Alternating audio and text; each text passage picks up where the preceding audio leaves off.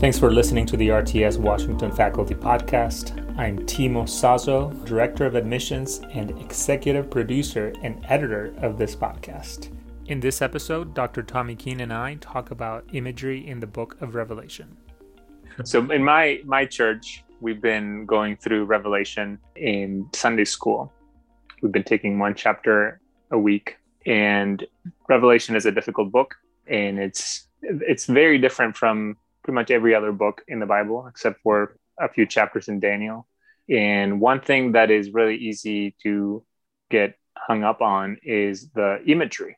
There's imagery all over, and it's hard to interpret. So you, as a professor who teaches hermeneutics, do you have any insights? Can you give us any help and guidance as we look at the book of Revelation?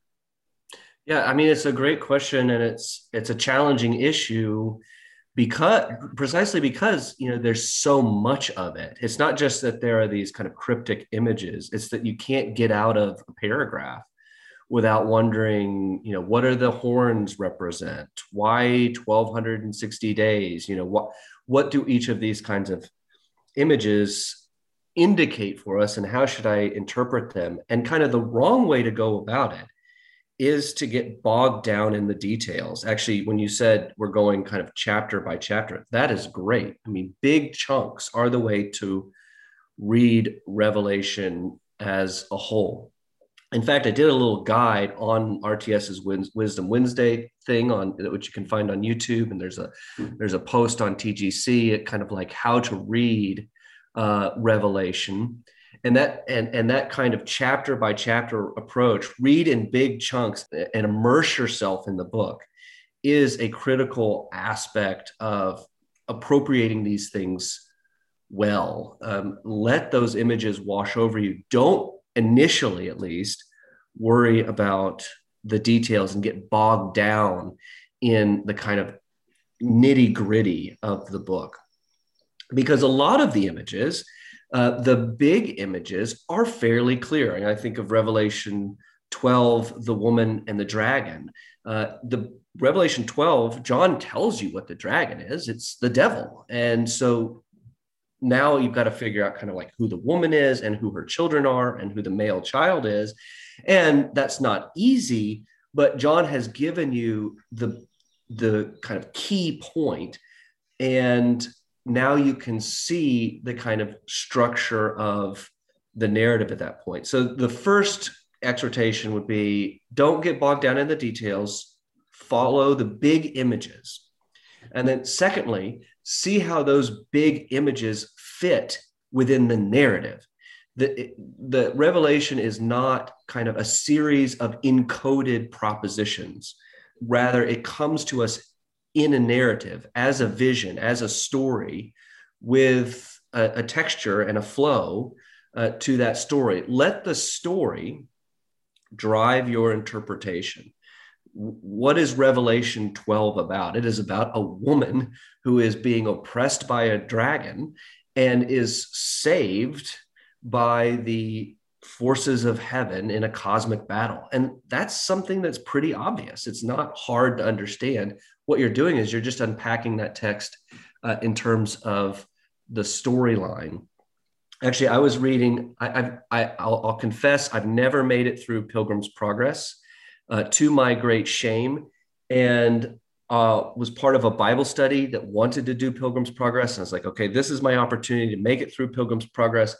And I picked up a copy that had Leland Ryken's kind of intro to Pilgrim's Progress at the beginning of it. And I thought, okay, well, this is good. Got a literary scholar. He's going to help me understand this book. And he said at the beginning of the book that the reason why so many people fail to make it through and appreciate Pilgrim's Progress is because you get the part of your brain that is constantly active is the part that's asking, well, what does this mean? And what does this mean? And what does this mean? What does this represent? What's the slow of despond? How do I pronounce slow?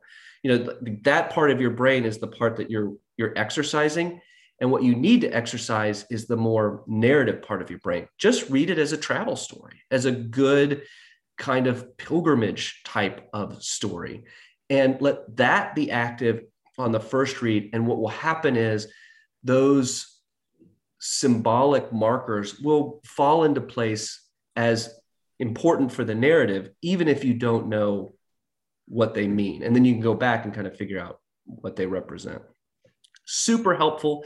And I almost made it all the way through Pilgrim's Progress that time. But it was a great insight that it's the narrative that frames the symbols, not the other way around. Same thing for Revelation. Let the narrative be the framing principle. Focus on the big picture. Focus on the storyline as a whole. And then the third point I'd have for you. So one, focus on the big images, not the small images. The dragon, the woman, not the 1260 days. Two, let the narrative drive your interpretation. What's the storyline here? How do the pictures drive the story, not the other way around? And then third, don't be afraid of your imagination. I know that our audience is good, reformed, propositional, theological kinds of folks, and all of those things are good. It's good to be reformed. It's good to love propositions. It's good to be theologically oriented. But God gave us an imagination, and these images are tools for which our imagination is fit. We are given these symbols because they excite our imagination and are to be used by our imagination to appropriate what God is telling us. So put yourself into the images. Don't de-image Revelation. Don't turn Revelation into a series of propositions. Rather, stand before the dragon and be terrified. Watch the heavenly hosts destroying the dragon and rejoice. Stand under the mercy seat of God and the picture of the white rider who leads his church to victory, and be glad and say, holy, holy, holy is the Lord God Almighty. That's what Revelation wants, is that these images then drive our will and our passion and our heart to worship. So don't be afraid of your imagination here. Rather, let your imagination do the work, and let these images then drive you to Christ. Excellent. So now my follow-up question is, why was there silence in heaven for about half an hour? You're getting into the details. What passage is that? Chapter 8. Just kidding. I wanted to totally ignore what you just said for the last 5 minutes. I was going to ask, so why so much imagery? Because people seem frustrated. People seem to want to have kind of like the propositional meaning behind it. But you kind of like, you answer that with your third point. So then I was like, I don't think I have a follow-up. Well, I think also why there's so much imagery is because of the genre. It is apocalyptic, and part of the character of apocalyptic literature. And we see this in Revelation 1. I talk about it in the Wisdom Wednesday thing, that it is a vision. John is instructed to write down what he sees.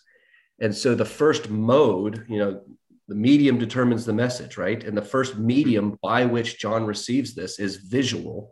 He sees it. He doesn't hear it. He sees it, and he's got to write it down. So of course it's going to be so much imagery. So you can apply those principles to Revelation 8. When, what does silence? My first question would not be, why is there silence?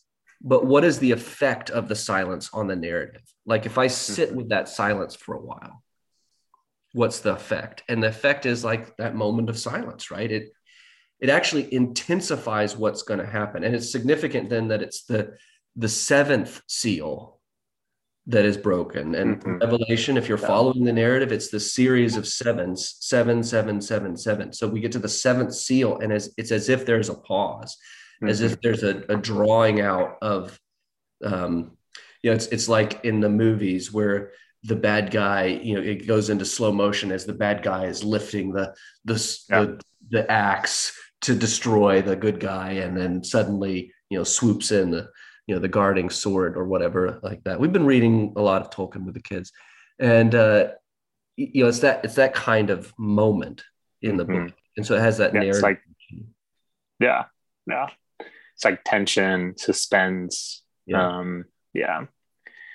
That's awesome. Great, Tommy. You've solved all the mysteries.